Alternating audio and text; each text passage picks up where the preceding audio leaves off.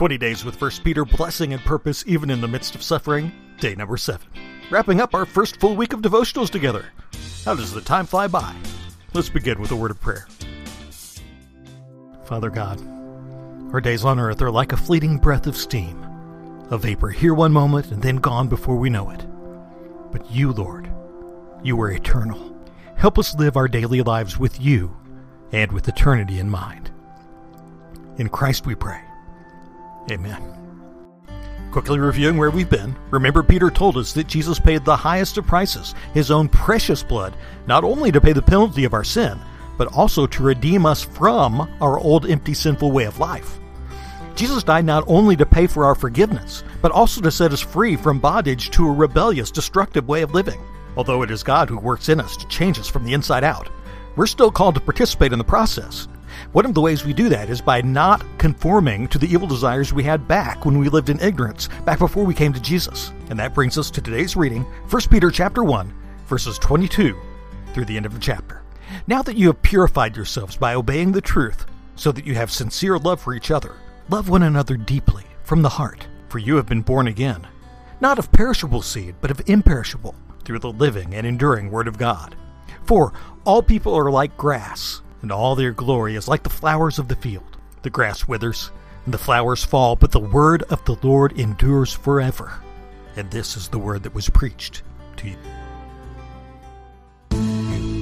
When we first heard and obeyed the truth of the gospel message, surrendered to the lordship of Jesus, and in obedience to the words of Jesus right before he ascended to heaven, were water baptized in the name of the Father, the Son, and the Holy Spirit, we were purified, born again, and as a result, we started out that new life in Christ with brotherly and sisterly love for the community of believers.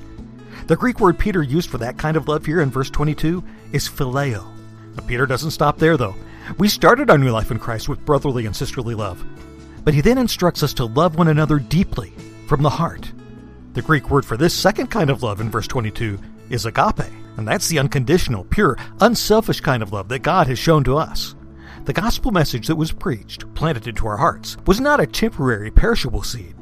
Peter says it was the imperishable, living, and enduring Word of God planted within us. And to prove it, Peter cites a passage from the prophet Isaiah. Isaiah says that all people are like grass, and all their glory is like the flowers of the field. The grass withers, and the flowers fall, but the word of the Lord endures forever.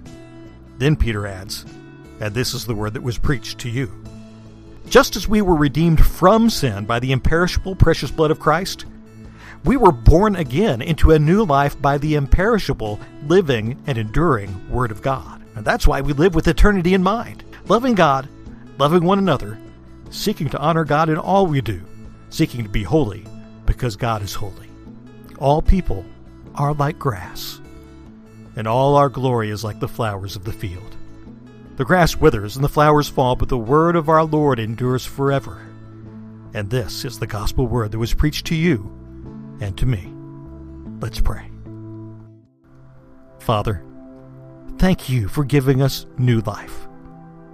We've been born again not by perishable seed, but by your imperishable, living, and enduring word.